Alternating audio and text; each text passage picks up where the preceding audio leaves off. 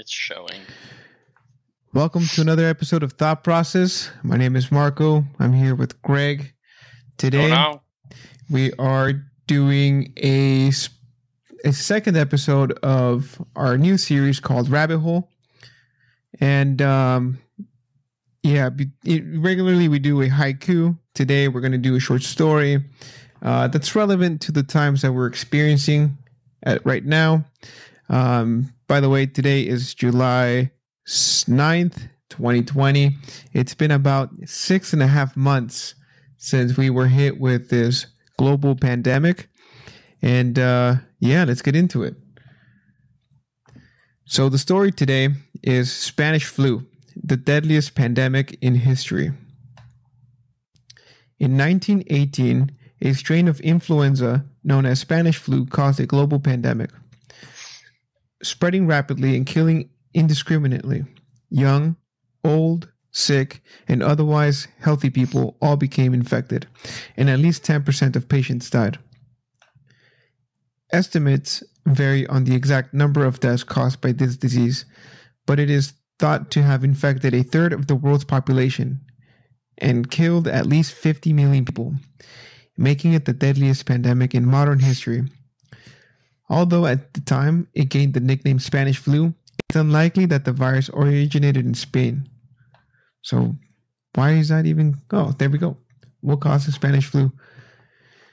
Actually, one thing, it says that it infected a third of the world's population and killed at least 50 million people. Yeah. Like, even right now with this, we're nowhere near that. And we don't have a vaccine or anything. Like, that's...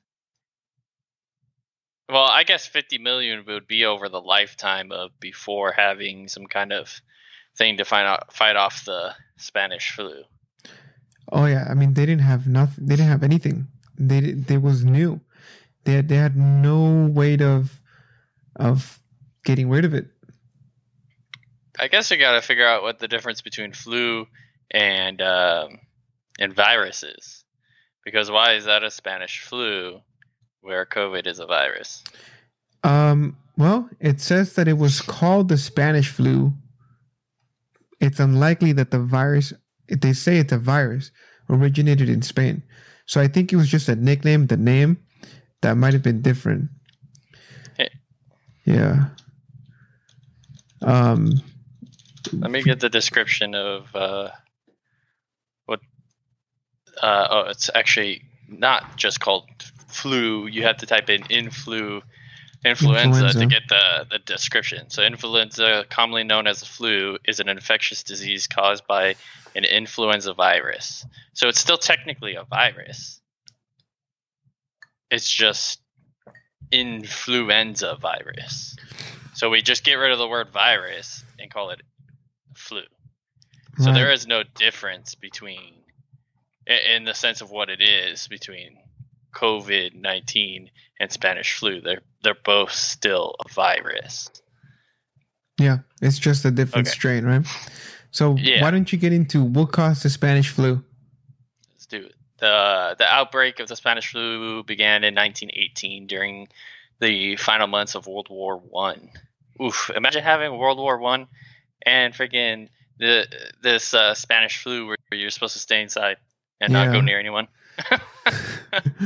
Jesus Christ. Maybe that would have stopped the war if we all just went inside, huh? So it's actually, if you read a little further, it says that historians now believe that the conflict may have been partly responsible for spreading the virus.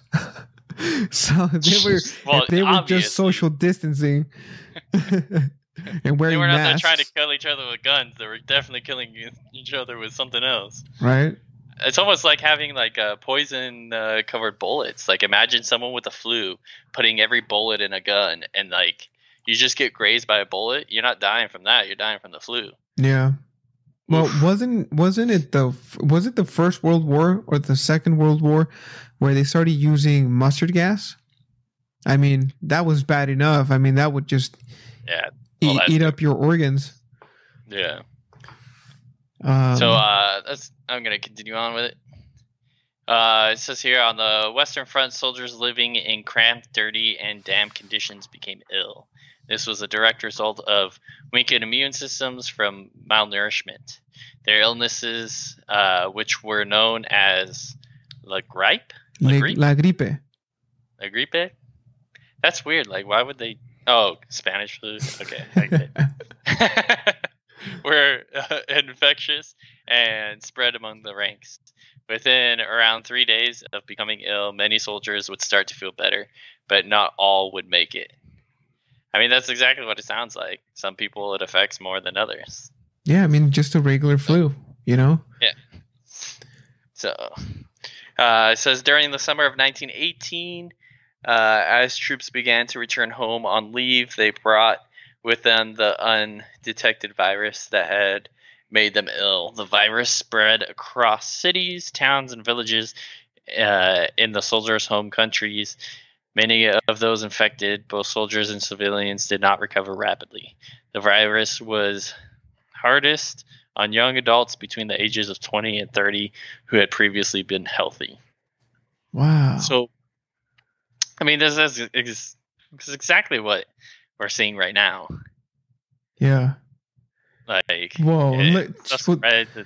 Well, check this out. Let's get even deeper to this. It says in 2014, a new theory. I don't know who theorized this, but they said about the origin. So a new theory about the origins of the virus suggested that it first emerged in China. National Geographic reported previously undiscovered records linked the flu to the transportation of Chinese laborers, the Chinese Labor Corps, across Canada in 1917 and 1918. The laborers were mostly farm workers from remote parts of rural China. According to Mark Humphrey's book, The Last Plague, from University of Toronto, 2013, they spent 6 days in sealed train containers as they were transported across the country before continuing to France. There, they were required to dig trenches, unload trains, lay tracks, build roads, and repair damaged tanks. In all, over 90,000 workers were mobilized to the Western Front. Wow. So the Spanish flu came from China too? I mean, you know how they say that history is known to repeat itself? That's exactly what I was going to say, dude. Fuck. So Humphreys explains that in one count of 25,000 Chinese laborers in 1918, some 3,000 ended their Canadian journey in medical quarantine. At the time, because of racial stereotypes, their illness was blamed on Chinese laziness, and Canadian doctors did not take the workers' symptoms seriously. By the time the laborers arrived in northern France in early 1918, many were sick and hundreds were soon dying. Oh, man.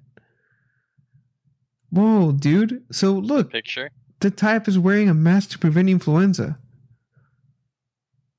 Well, not influenza, though. Well, influenza is just the word for flu, which is a type of virus. But then we're specifically talking Spanish flu, yeah. In 1918, we were seeing two things: quarantine and masks being used. Just a regular medical mask. That doesn't even look like a medical mask. That looks like a T-shirt she probably cut up and tied up. I mean, I'm sure that's what medical masks were like back then before they got all sophisticated and whatnot. But It's just interesting that it's really interesting to see that this is like we're going back in time and we're reliving the same thing we're going through right now. Yeah. So why was it called the Spanish flu? Spain was one of the earliest countries where the epidemic was identified, but historians believe this was likely a result of wartime censorship. Spain was a neutral nation during the war and did not enforce strict censorship of its press, which could therefore freely publish early accounts of the illness. As a result, people falsely believed that the illness was specific to Spain, and the name Spanish flu stuck. Makes sense. Even in the late spring 1918, a Spanish news service sent word to Reuters, London office, informing the news agency that a strange form of disease of epidemic character has appeared in Madrid. The epidemic is of mild nature, no deaths having been reported. according to Henry Davis' book, The Spanish Flu. Within 2 weeks of the report, more than 100,000 people had become infected with the flu. Oh man, that's so crazy. The illness struck the King of Spain, Alfonso, the ninth, along with leading politicians. Between 30% and 40% of people who worked or lived in confined areas, such as schools, barracks, and government buildings, became infected. Service on the Madrid tram system had to be reduced, and the telegraph service was disturbed. In both cases, because there were not enough healthy employees available to work. Medical supplies and services couldn't keep up with the demand. The term Spanish influenza rapidly took a hold in Britain, according to Neil Johnson's book, Britain and the 1918-19 influenza pandemic. The British press blamed the flu epidemic in Spain on the Spanish weather. The dry, windy Spanish spring is an unpleasant and unhealthy season, read one article in the Times. It was suggested that microbe-laden dust was being spread by the high winds in Spain, meaning that Britain's wet climate might stop the flu from spreading there. And then, really a lot of that. A lot of that sounds like things that we kind of talk about, like the whole thing about Britain having a wet climate might stop the flu. Just like how they're saying, like sunny climates reduce the amount of cases that we have in California compared to New York. It sounds like speculation. It sounds like they don't know what the fuck they're talking about. So we're actually, just to catch you guys up to speed, we are reading these stories. And pardon, I think we're having some, gosh, Greg, I think we're having some, have you checked? I've seen it. It's a little meh. The sound sounds fine though. Yeah. So just to get everyone up to speed, we're reading this article on livescience.com/Spanish/flu. Right now, where we're at the story, there's a picture of two medical workers hauling a person. And then the description says, member of the Red Cross gave a demonstration at an emergency ambulance station in Washington, D.C. during the influenza pandemic of 1918. So that's what it could, I guess that's what it could look like here in the States. Some nice boots they got on there, though. And check out and you can see the masks too, huh? Yeah, you see the women with the mask, but that guy doesn't have one on. Well, that guy's supposed to be dying. And then the other woman, no, I'm not talking about the one laying down on the left side of the picture. Oh. There's I don't know, is this military? Or maybe it's just a medical military, worker? But, I mean, it says members of the Red Cross give a demonstration. So I don't think they were sick. So he doesn't have a mask, and then there's a girl in the background. You can see a mask on her neck, but it's not covering her face. Yeah. So Greg, get into what were the symptoms of the flu? The initial symptoms of the illness included a sore head and tiredness. A sore head? What does that mean? Like a headache? Followed by a dry, hacking cough, a loss of appetite, stomach problems, and then on the second day, excessive sweating. That's one thing that's kind of been annoying. Whenever you hear like, oh, what's the symptoms? Like, it's almost always the same thing. Well, so it's like, did I get the Spanish flu or did I get COVID-19? You got the flu. I'm not sure. You got the flu. That's what you got. Well, the strain is different, but you got the flu. That's the flu. So next, the illness could affect the respiratory organs, and pneumonia could develop. So, did I get the Spanish flu or COVID-19? Still not sure. Humphreys explains that pneumonia or other respiratory complications brought about by the flu were often the main causes of death. This explains why it is difficult to determine exact numbers killed by the flu, as the listed cause of death was often something other than the flu. Yeah, I mean, sounds familiar. Yeah. By the summer of 1918, this is kind of weird. It keeps saying by the summer. Everything I keep reading says summer, summer, summer, like we're skipping around or something. But by the summer of 1918, the virus was quickly spreading to other countries in mainland Europe. Vienna and Budapest, Hungary. That's weird. The way that says that. Vienna and Budapest, Hungary were suffering, and parts of Germany and France were similarly affected. Many children in Berlin schools were reported ill and absent from school. And absence in... What the heck is that Armament factories. Armament factories? Oh, okay. Armament. Reduced production. Everything probably reduced production. No one wanted to go outside. Right. By June 25th, 1918, the flu epidemic in Spain had reached Britain. In July, the epidemic was hitting the London textile trade hard, with one factory having 80 out of 400 workers go home sick in one evening alone, according to the Spanish influenza pandemic of 1918 to 1919. New perspectives. In London, reporters on government workers absent due to the flu ranged from 25% to 50% of the workforce. The epidemic had rapidly become a pandemic, making its way around the world. In August 1918, 6 Canadian sailors died on the St. Lawrence River. In the same month, cases were reported among the Swedish army, then in the country's civilian population, and also among South Africa's laboring population. By September, the flu had reached the U.S. through Boston Harbor. So then there's another picture. It says officials feared mass hysteria in major cities. Citizens were urged to stay indoors and avoid congested areas. Here, policemen patrolled the streets to ensure public safety. Wow. You know what this is kind of telling me? Huh. It says right here, for the pandemic, it lasted from 1918 to 1919. Yeah. That's telling me that what we're doing now, it's going to go to the end of the year.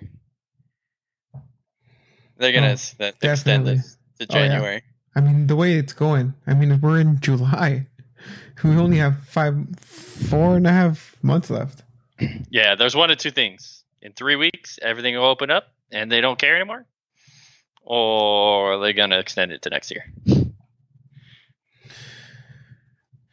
Yeah. So, but this is a good thing to actually look at because it can show what happened in the aftermath. Because if this affected a third of the population in a negative way, as in they died, then it not doing that same effect, COVID-19, it's definitely a lot less.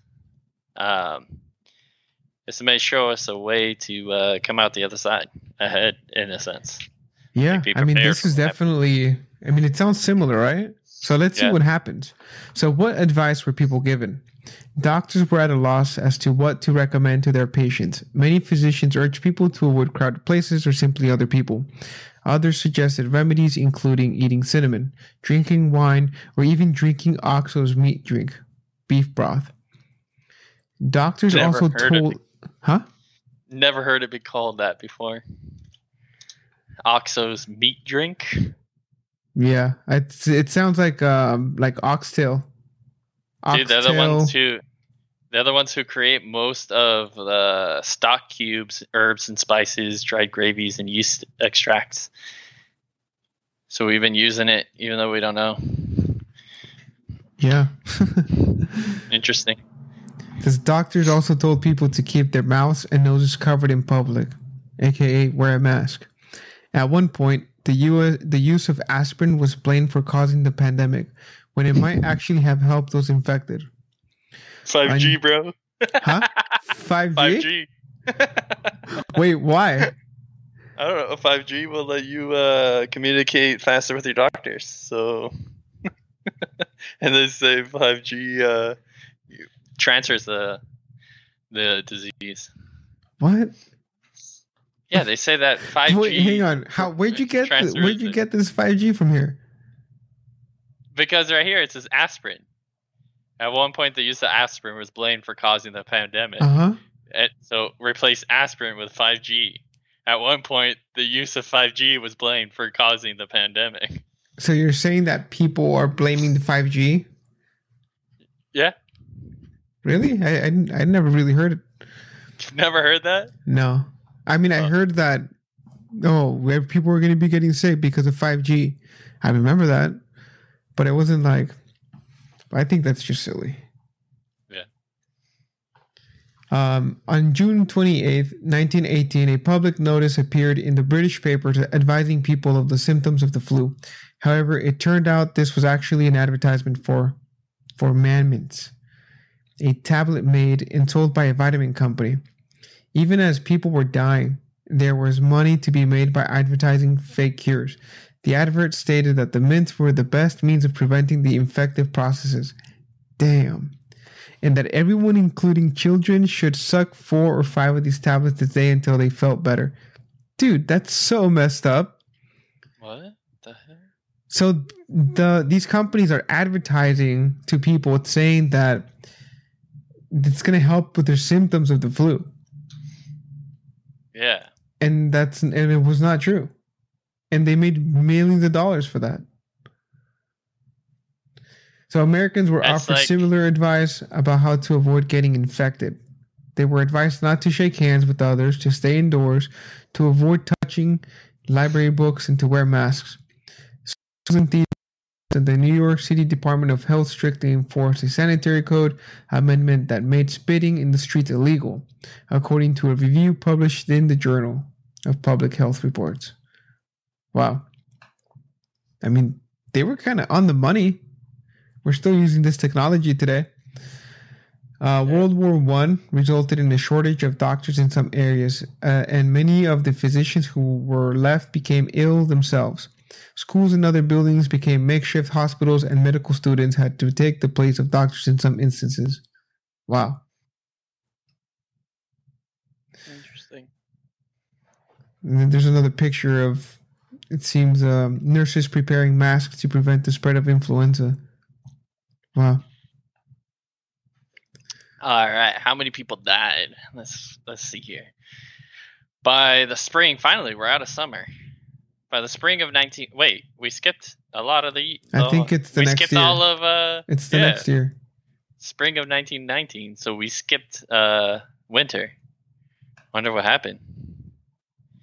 So by the spring of 1919, the numbers of deaths from the Spanish flu were decreasing.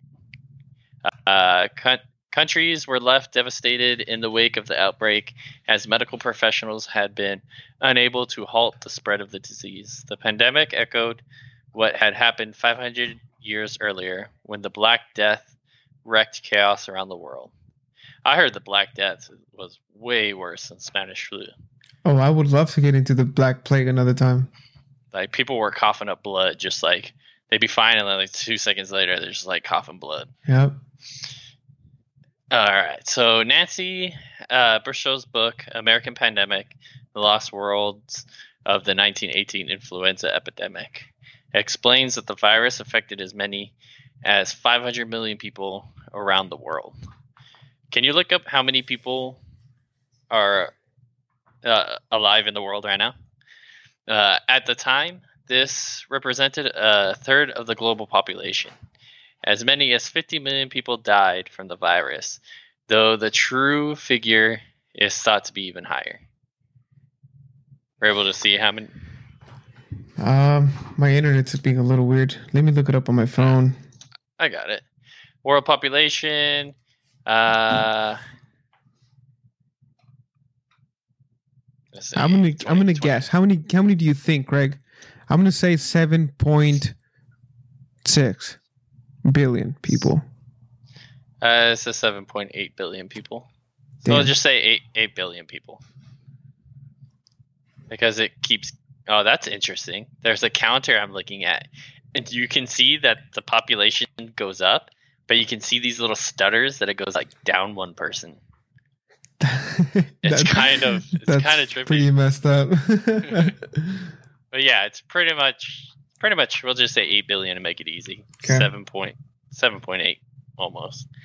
7.8, and it said what? That there was 500 million. So we've 50 million people, no? Or what? Yeah. We're about 7 billion people more in the world right now. From that time? Yeah. I don't know if that's true. I don't know. That number's got to be skewed, dude. I don't think that's true, but anyway, let's keep going with it. All right. Bristow estimates that the virus infected as much as 25% of the U.S. population, and among members of the U.S. Navy, this number reached up to 40%, possibly due to the conditions of serving at sea. The flu had killed 200,000 Americans by the end of October 1918, and Bristow claims that the pandemic killed over 675,000 Americans in total. The impact on the population was so severe that in 1918, American life expectancy was reduced by 12 years. Wow. Which is weird because how do you reduce life expectancy? I don't know. That's kind of weird to me. Bodies piled up to such an extent that cemeteries were overwhelmed and families had to dig graves for their relatives. The deaths created a shortage of farm workers, which affected the late summer harvest. As in Britain, a lack of staff and resources put other services such as waste collection under pressure. The pandemic spread to Asia, Africa, South America, and the South Pacific. In India, the mortality rate reached 50 deaths per 1,000 people, a shocking figure. That's pretty crazy. Wow. Now we're going to be talking about the how does it compare to the seasonal flu? Yeah. So how does this compare to seasonal flu?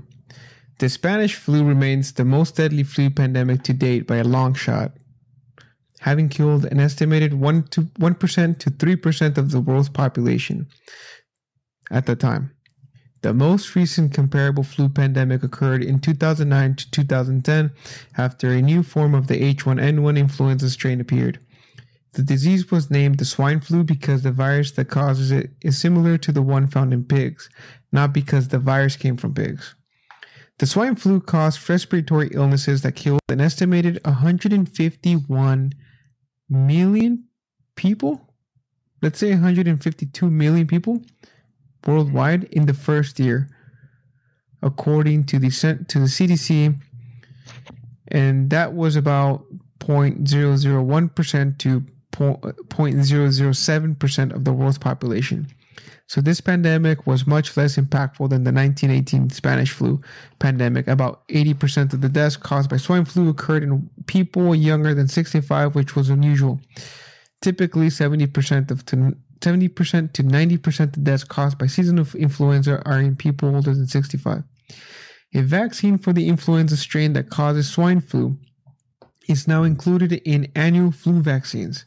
People still die from the flu every year, but the numbers are far lower on average compared to those for swine flu or Spanish flu pandemics. And annual epidemics of seasonal flu result in about 3 million to 5 million cases of severe illness and about 290,000 to 650,000 deaths, according to the World Organization, the WHO. Well, 650,000 people still dying from just a regular flu. That's crazy. And that kind of brings us into the main topic today, which is vaccines. So Greg and I, we're going to get into just the conversation Okay, we're not doctors. We don't know what we're talking about. We're just doing research as you string along and listen. And let's see what we can get into. So, Greg, this whole time I've had this one question keep popping up in my mind. Why do you think people are scared of taking vaccines?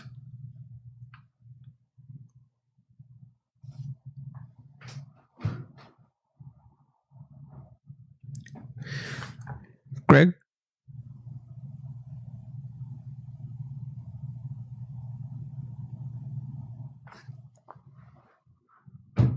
I can't hear you.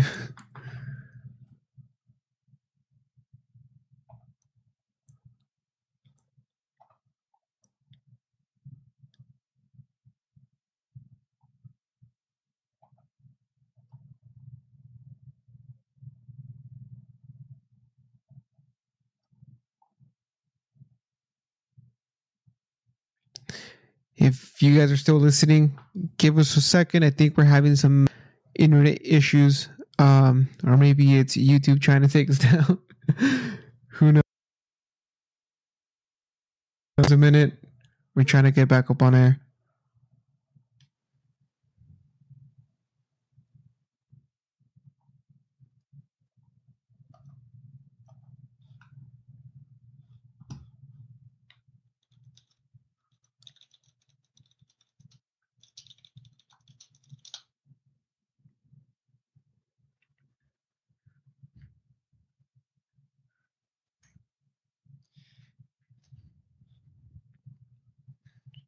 I can hear your sound.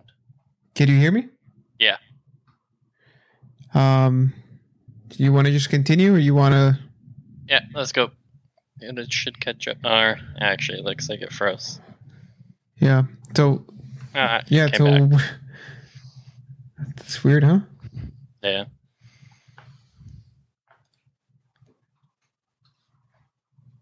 It says we have excellent. So hopefully it catches up. Yeah, it looks fine. What's that? It looks good. It looks good now. Sounds fine, and it doesn't look like it's lagging. So you were talking about vaccines. Yeah. So let's get back into the main topic today, which is the vaccines. Greg, why do you think people are scared of taking vaccines? I think one of the things is you don't know what people are putting in things now. Like it seemed like it started off as a way of helping, and now people are trying to take advantage. So let's say I don't know. They have things that are small enough, like small trackers, to put in you, and who knows? Maybe they want to know exactly where you are. Maybe they're not listening to the conversations, not a camera or something. Just curious where people go. But don't you think that's a way of putting it in a vaccine? And now people want the vaccine because the vaccine, sure, it works and saves you from getting sick. But at the same time, now they're putting in this secondary thing that has nothing to do with the vaccine. You know what I mean? Yeah. That's what I think. So let me bring up this point. Don't you think that they already have that? I mean, we can't go anywhere without a phone. So with the phone, with the cookies that you get on your phone, the GPS location, why would they need a tracking device for people to know where we are? Well, I mean, it could be plenty of other things. It could be people. It could be. All right, when you're sick, you're probably highly prone to getting upset about something. So, let's say you're sick, and your wife comes in, and she wakes you up because she wants to make sure you're fine, and you eat something. You're gonna get mad at her that she woke you up because you don't feel good and you're not hungry. But all she was trying to do was help you. So Okay. if something can control your attitude and maybe influence you to have a better attitude when you go to a store, you'll most likely buy something, even if you walked in with a different attitude. If they can change the way your emotions are working, they can manipulate, in a sense, how you are going to react to a situation. So you're talking about total control over people. Yeah, in a sense, sure. Wouldn't you think that social media already does that in a sense?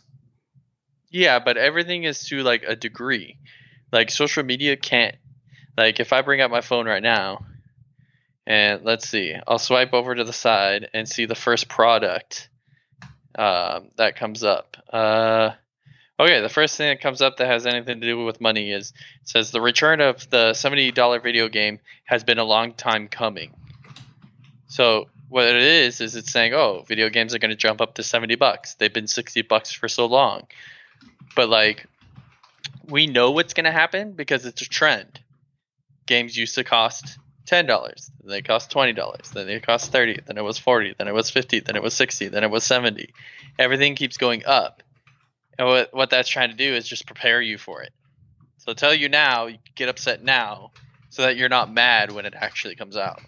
You're just like, you're already ready for it.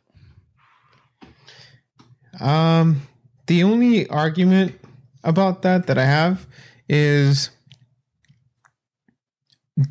you don't need to prep anyone for anything. Like when it comes to selling things, they sell them as people buy them. So if there's a market and people are buying things, of course they're going to exploit the market. But it's not like planned. Like we don't really know what's going to go viral when it comes to products. Or sure, we have engineers and people and psychologists working together to get the best out of the social media experience and get more engagement. Yeah, they do that, but it's part of the business. It's part of they're doing the research to see how much more money they can bring. And now with data collecting, I mean, that's a different ballgame. So now they're collecting everything you have on your phone, everything you did, every click, everything, right? In order for them to, and I say them, companies, social media, data collection companies, in order for them to sell you things better or faster. So yeah, I mean, they do that. But when it comes to it's so far-fetched to me that somebody would want to track us when we've already given that right. We've already given up that right. And we did it when we started using cell phones. Okay, so do you know the basics of how a vaccine works? Well, from what I understand, it's basically that they give you a part of the virus so that your body starts making antibodies in order to kill it. And so when it's affected with the real disease, the virus already knows what to do with it. Yeah, so an easy explanation is a puzzle piece. Like puzzle pieces are shaped kind of funky. So what they'll do is they'll take something that's similar to the puzzle piece, part of it, so that your body takes that and puts it in its memory base of like bad things that it can fight off. And when it sees the real thing, it already has a leg up on defeating it. So your body is just putting something in its memory base of, oh, okay, this is bad. When I see this design, I'm going to go fight it. Mm-hmm. And so when it comes down to the vaccine, sure, that's what it is. But people aren't trusting that that's all that it is. Yeah, but that's what I'm saying. Like, where did the mistrust come from? why are people not trusting it? Now, I understand if you're skeptical about putting things you don't know into your body. You really don't know, right? So there's always that fear. But I have a list here of, and I'm not saying, I'm just playing devil's advocate here. I'm not saying I haven't gotten vaccinated. I mean, I mean, in Mexico, I think we were mandated, like you had to get rabies shots. I don't know what, there's this I thing, got the stuff that you get as a kid. That as a kid, in Mexico, I mean, you have it for life. It leaves this mark. I forget which one it is. Yeah. But here are just a small list of things that have been eradicated through vaccines. So we have number 1, polio. Number 2, tetanus. The influenza, the flu, to a degree. Number 4, hepatitis B. Hepatitis A. Rubella, which is, I've never heard of that one before. Have you? What was it? It sounded like you said favela. Rubella? Rubella is spread by coughing and sneezing. It is especially dangerous for a pregnant woman and a developing baby. If an unvaccinated pregnant woman gets infected with rubella, she can have a miscarriage or her baby could die just after birth. Also, I did hear about that today for the first time. You heard about this disease? Yeah, because my neighbor just had a baby 2 days ago. And then I saw him today for the first time, and we were talking about it, and he said that, and I had no clue what that was. So that's interesting.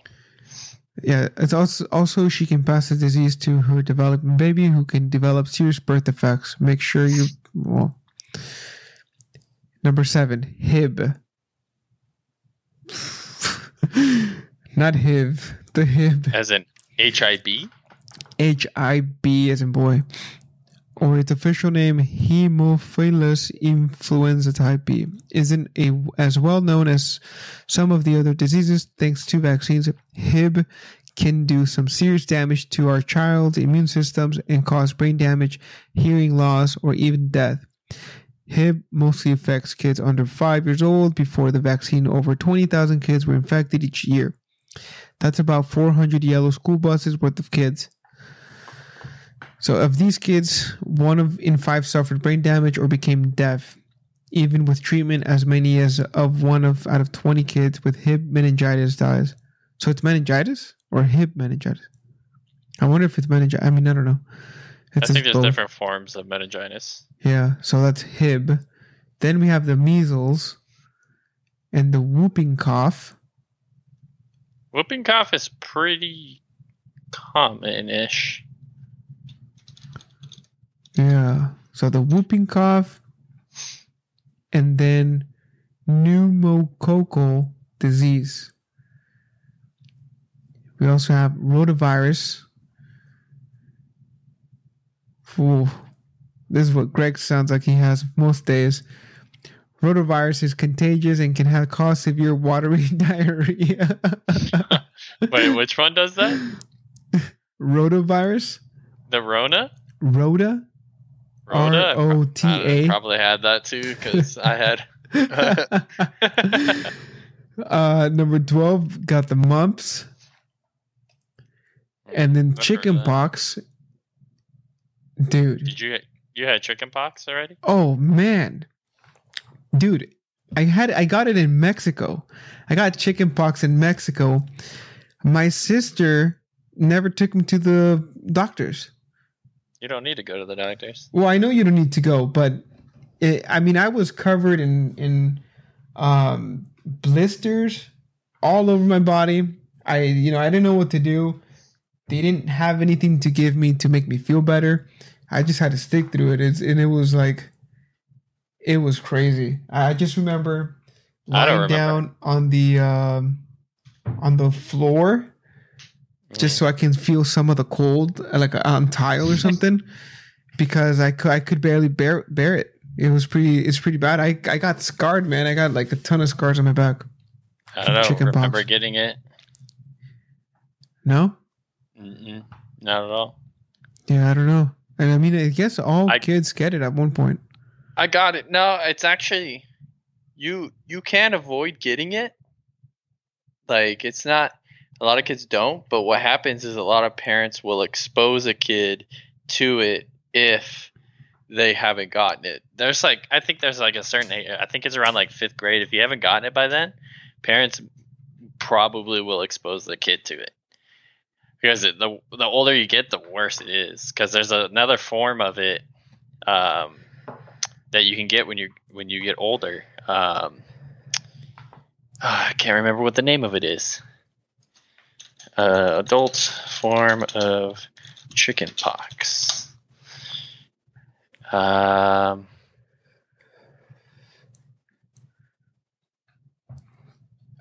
I think I know what you're talking about. It's I'll say measles, but it's not. Mm-mm. It's got a funky name. I can't believe I shingles. Shingles, yeah. Yeah, my mom got shingles twice. Oh man.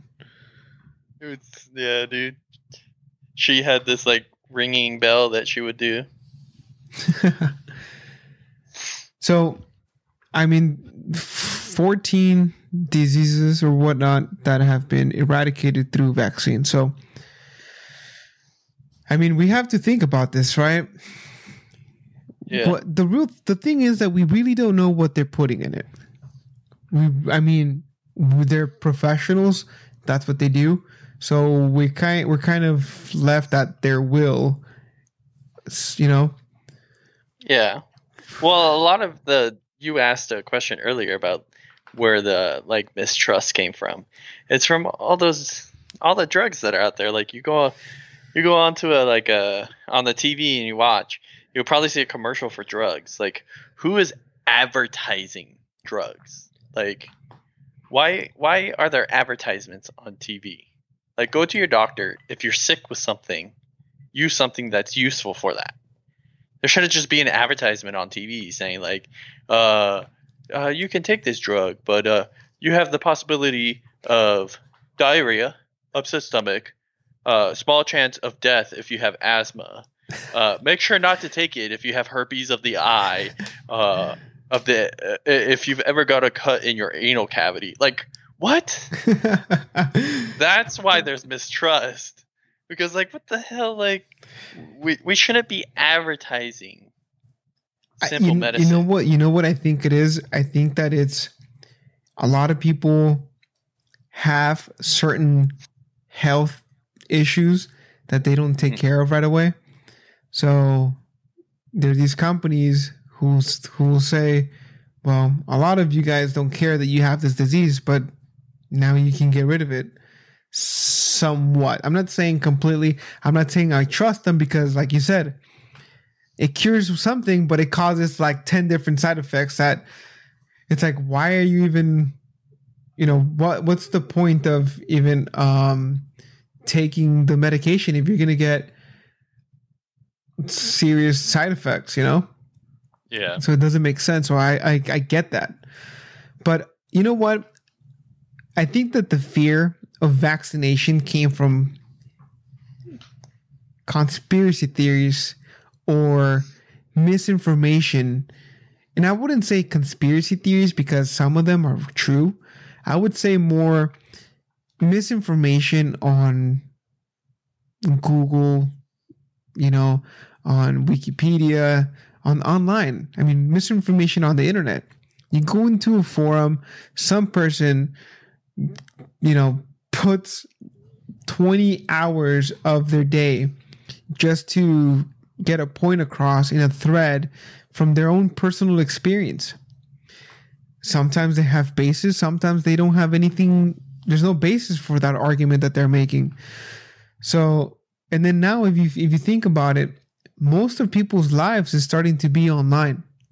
Have you noticed that? Yeah. It's been a little weird, but I've seen it more lately. Kids at an early age start to be online more. They're watching YouTube videos. They're watching TV.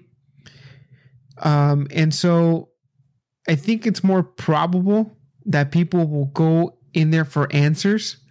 And, I mean, we know trolls. I mean, I'm sure you've trolled before online and you kind of said something you didn't mean. I mean, we kind of do that on this podcast where we're getting into these things that we really don't understand. And I hope that that what you guys get from this is that we really don't understand this and we're looking for answers just like you are. And so you don't have to be alone. Like, we can actually go and look for these answers together. And, I mean, just talking about vaccines, some of you guys will have you would have had this idea in your mind that you maybe heard it somewhere. And then just because you heard it somewhere, it means that you won't do it, and vice versa. Like, there needs to be a balance. Like, we need to know what's in it, who's making it, and like what's behind it. I mean, nowadays we can't trust anyone, especially big corporations who are after exploiting the livelihoods of people. Yeah. I mean, that's a whole different thing, corporations. But I mean, that's one of the things that does matter. Like how I always say, like, life hasn't really changed. Like you look back and you see the kings and queens living it up while the peasants are suffering, and the peasants are doing the work so that the kings and queens can have all this stuff. Mm-hmm. And it's that way right now. Like I was looking between the how much Bill Gates is worth. Estimated $105.6 billion. And then I was looking at how much Jeff Bezos is worth, since Jeff Bezos is the richest man. $160 billion. Right? Mm-hmm. So Bezos has $55 billion more than Bill Gates. So he's 1/3 richer. Mm-hmm. These two guys have enough to support the world. Well, they can literally be everyone's sugar daddies. Here you go, Greg. And you might not like this answer. Actually, I had this thought just the other day. I said, well, if all the wealthy people in the world get together and feed the world for a day, which is possible, it wouldn't make a difference because the next day it's going to go back to the same thing. Now, you want to talk about solving poverty? You won't fix poverty with just money. You need ideas. You need education. You need people to be self-sustainable. If these people are to give you things for free, it's like, I think they understand this as a general rule. People won't necessarily change if you're given things. If you're given something for free, you won't appreciate it as much as if you were to work for it. And I think that's where... Yes and no. Yes and no. You may not have as much appreciation, but let's say someone gave you free education. You wouldn't have as much appreciation for the education as the person who had to work a full-time job and go to school full-time.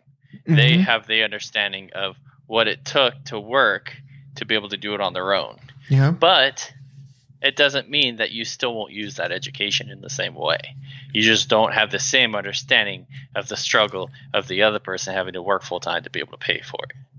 So yes, when you're given something, you may have a different appreciation of it, but it doesn't mean that you're using it in a different form. Okay, so let me ask you this: we're lucky to be in the U.S.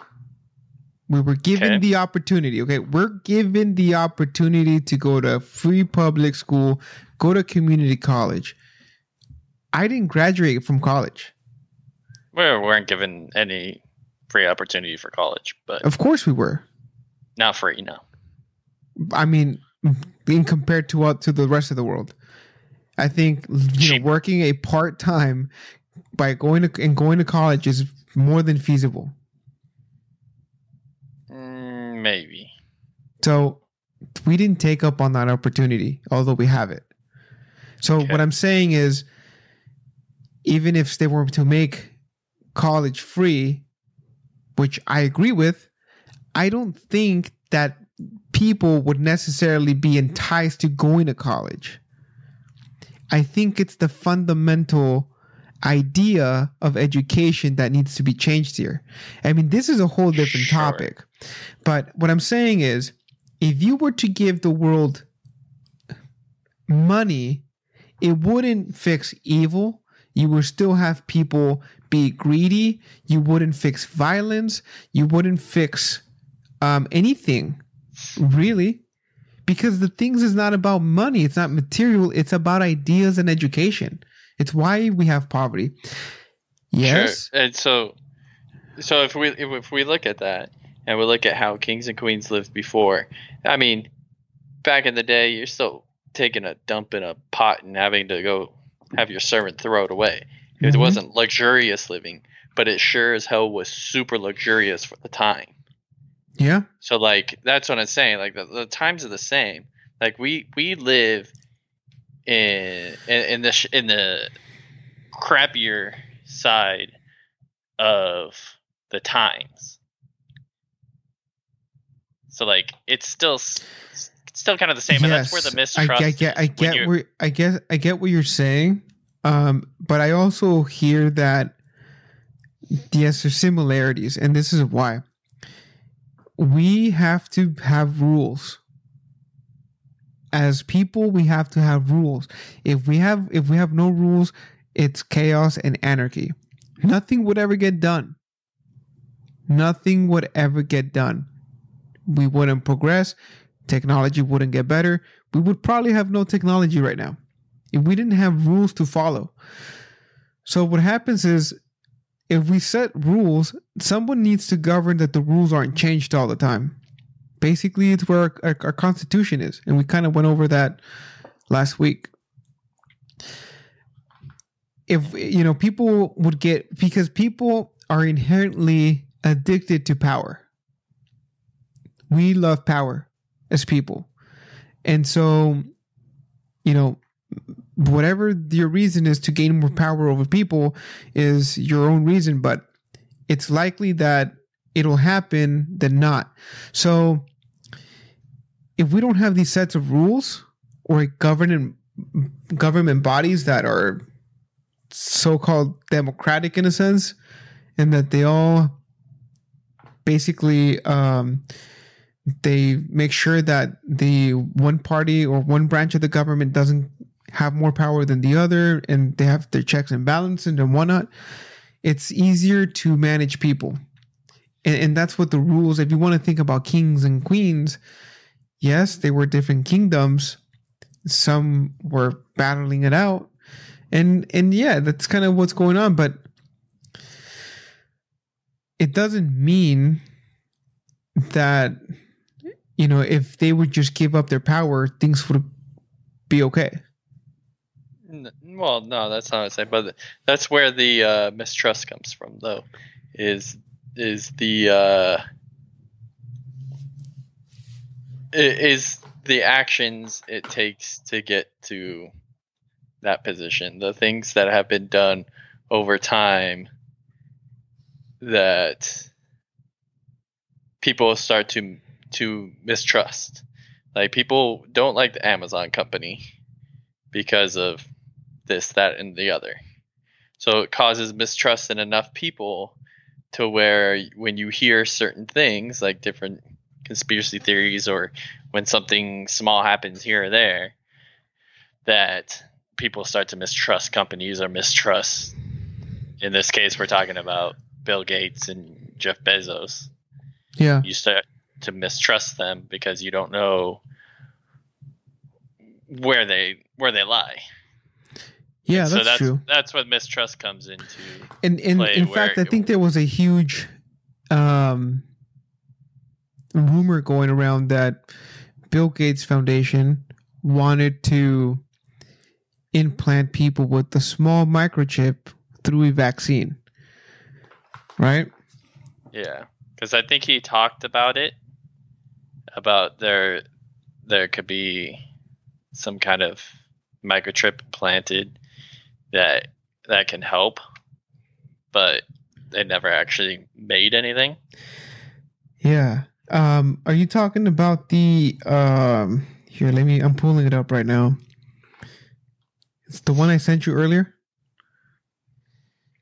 which was the cryptocurrency system using body activity data. No? Nope. I wasn't able to pull that one up.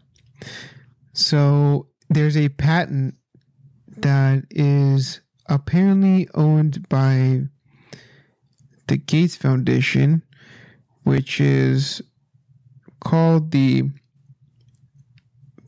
cryptocurrency system using body activity data. Mm-hmm. And it says human body activity associated with the task provided to a user may be used in a mining process of cryptocurrency system.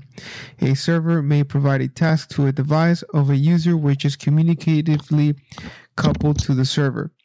A sensor communicatively coupled to or comprised in the device of the user may sense body activity of the user. Body activity data may be generated based on the sensed body activity of the user. The cryptocurrency system communicatively coupled to the device of the user may verify if the body activity data satisfies one or more conditions set by the cryptocurrency system and award cryptocurrency to the user whose body activity data is verified. So, talking about, I mean, you want to talk about the mark of the beast or what? That's what's, I don't know, that's crazy.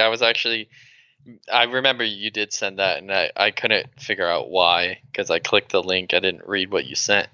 But yeah, I think that's why some people, like, they came up with these ideas, and they may be basic good ideas, but it's something that they know, like, has been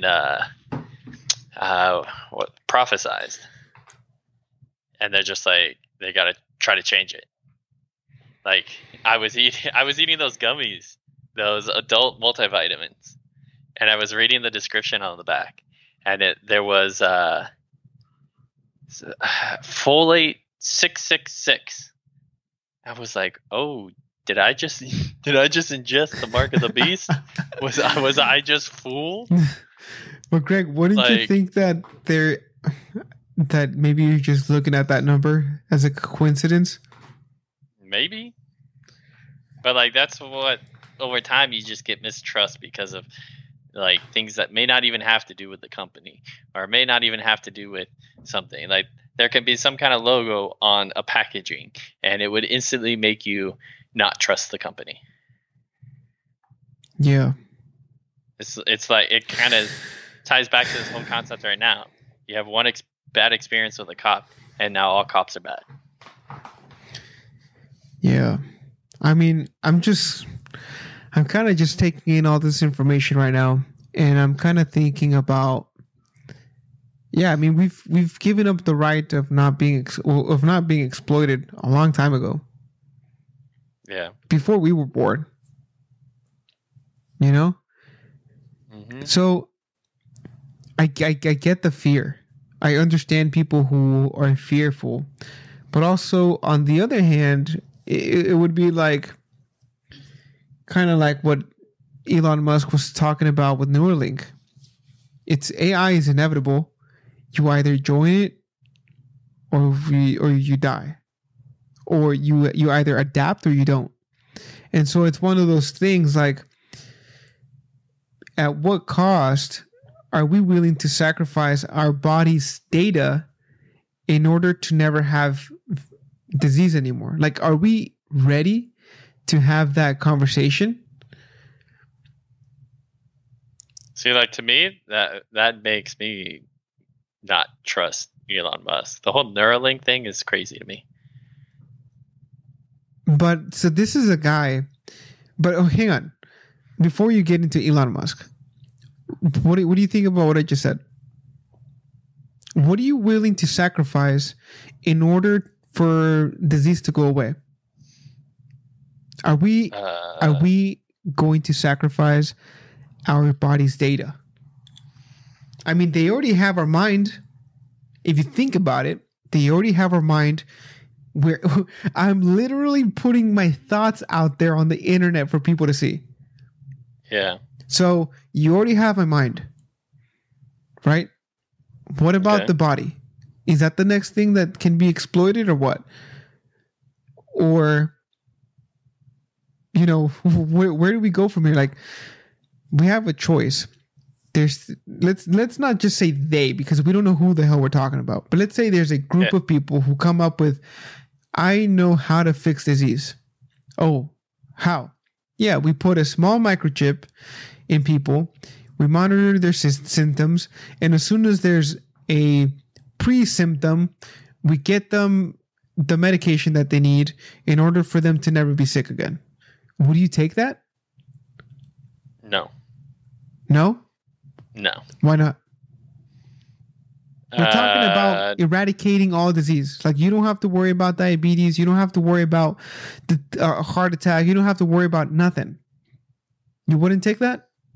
No. If the whole world, I mean, and again, I'm playing devil's advocate here. If they told you the whole world will be able to get this for free, would you do that? Nah. Even if you're saving babies? What? Even if you're saving babies? That's you're born, you're weird. Implanted with the chip. Nah, that stuff's weird. Why is it weird? It's just like taking, just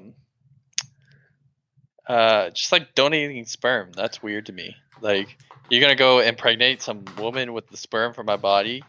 Like, but hang on. Don't there's get a off, child out there. Like, don't get off track here. You don't know what's happening. No, I mean, that's what's happening. No, you're selling your data to be disease free. No. You wouldn't do that? No. Why? Give me a good reason. Well, one, because I ain't putting no goddamn chip in my body. That's not a good reason. Yes, that's a very good reason. That's not a good reason. That's a personal choice. Everyone who doesn't live under a rock, who doesn't speak any form of any language, would understand why you don't put a chip in your body. Why? Because that's one of the signs of the beast. Again, we're getting this from a belief, right? Yeah. Aside from the beliefs, scientifically speaking, I'm not talking about. Oh, then I'll put everything in me. I'll become a cyborg. I don't care. That's what I'm wondering. None of that matters. If that's what I'm wondering. Then it doesn't matter. That's what I'm wondering. If it cures all disease, would we sacrifice our body's data in order to eradicate all disease? Yes. So, like you said, what if this is like they're prepping us for that day? But it won't be that. It will be deception. But if it's deception, how do we know it's true? And what's true and what's not? That's the point. You don't know already, and that's where the mistrust comes in. So, I mean, this is crazy, right? Yep. It's really crazy to think. Yeah, I don't know how I feel about a certain company owning any type of patents. I don't. Yeah, I mean, from a business standpoint, I understand that if you come up with a disease, that's fine. But I don't understand how people are patenting things that are not even patentable yet. Like the vaccine for the COVID-19 isn't. I heard there was a lot of patents, or there was a patent in particular that was made, but not necessarily. I don't necessarily know if it was for the COVID-19. And so anyway, the story was that they had patented before the vaccine became available. Does that make sense? Mm-hmm. Like before it even became a thing, like a couple years ago. Let me look. I think it was the Bill Gates Foundation has patent on COVID-19.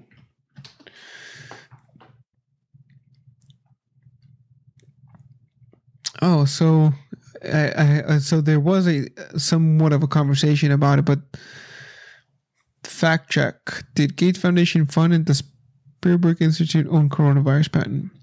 So multiple posts on Facebook claim a research institute funded by the Bill and Melinda Gates Foundation. Wow, look at this, Greg. Speaking about cookies, now I can't read the article if I don't agree to my data. There's a lot of those sites lately that are like reportable. And then Google sent me. Wow, just check this out, Greg. Okay, and let's not lose the spot here. I got an ad. It says from Google. It says answer a survey question to continue reading this content. Question 1 of 2. Which of the following education have you heard of? Check all answers that apply. Herzing University, Chamberlain, so they're giving me, they're asking me if they've targeted me accurately in terms of what we were just talking about, education. Yep. Are you kidding me? They're foreplaying you right now. You can't make this up. They're doing some foreplay, and then they're going to be having sex with you, and then they're going to ask you if it's okay. This is so crazy. Yeah. So I'm exiting that page. Oh, man. I mean, I think that the conversation is a larger one that it's bigger than this podcast. The conversation should be amongst your friends, amongst your family, amongst your doctors. Gather the information that you need.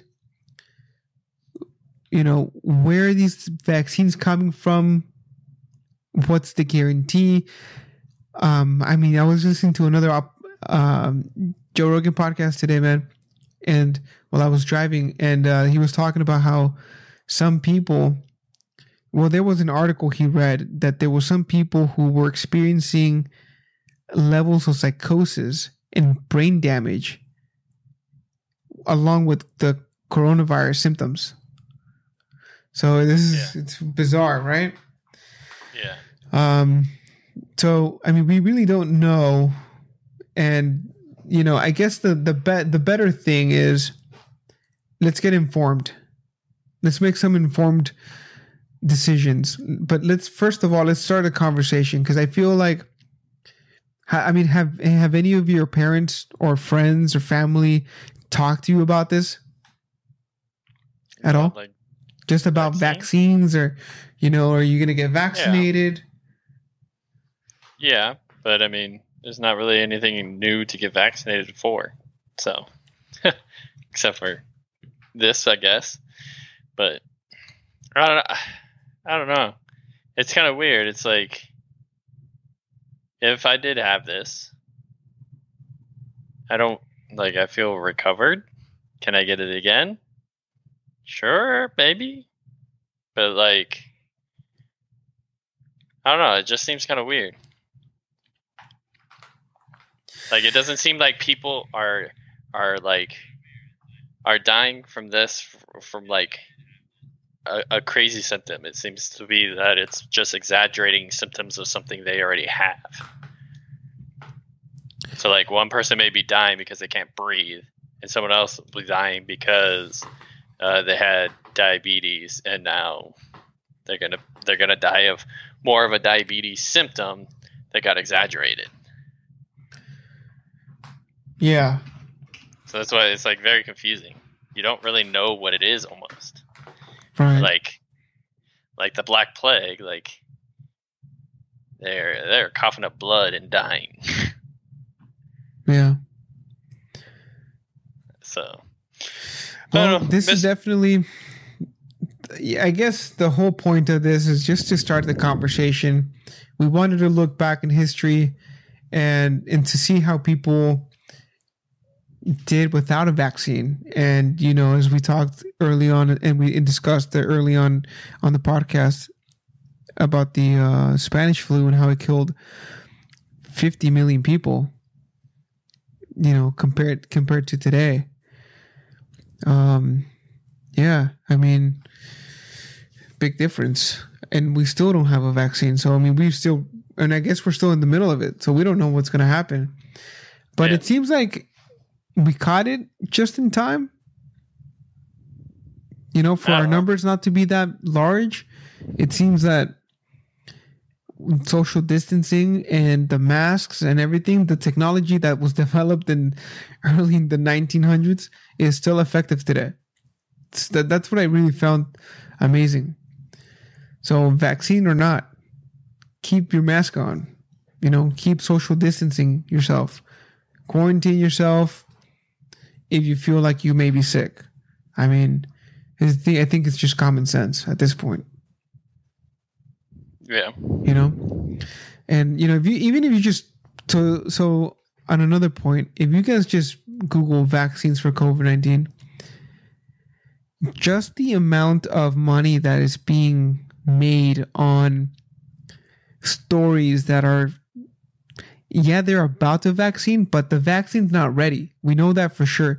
So all these things with clickbaity titles and everything, they're just they want you to read them. They don't really go anywhere. It's like an overload of information. Right, Greg? Yeah. Until you get the conspiracy theories that Bill Gates has already got it. It says, one of them says, Maryland man may be first person successfully vaccinated against COVID-19. Yeah. Yeah.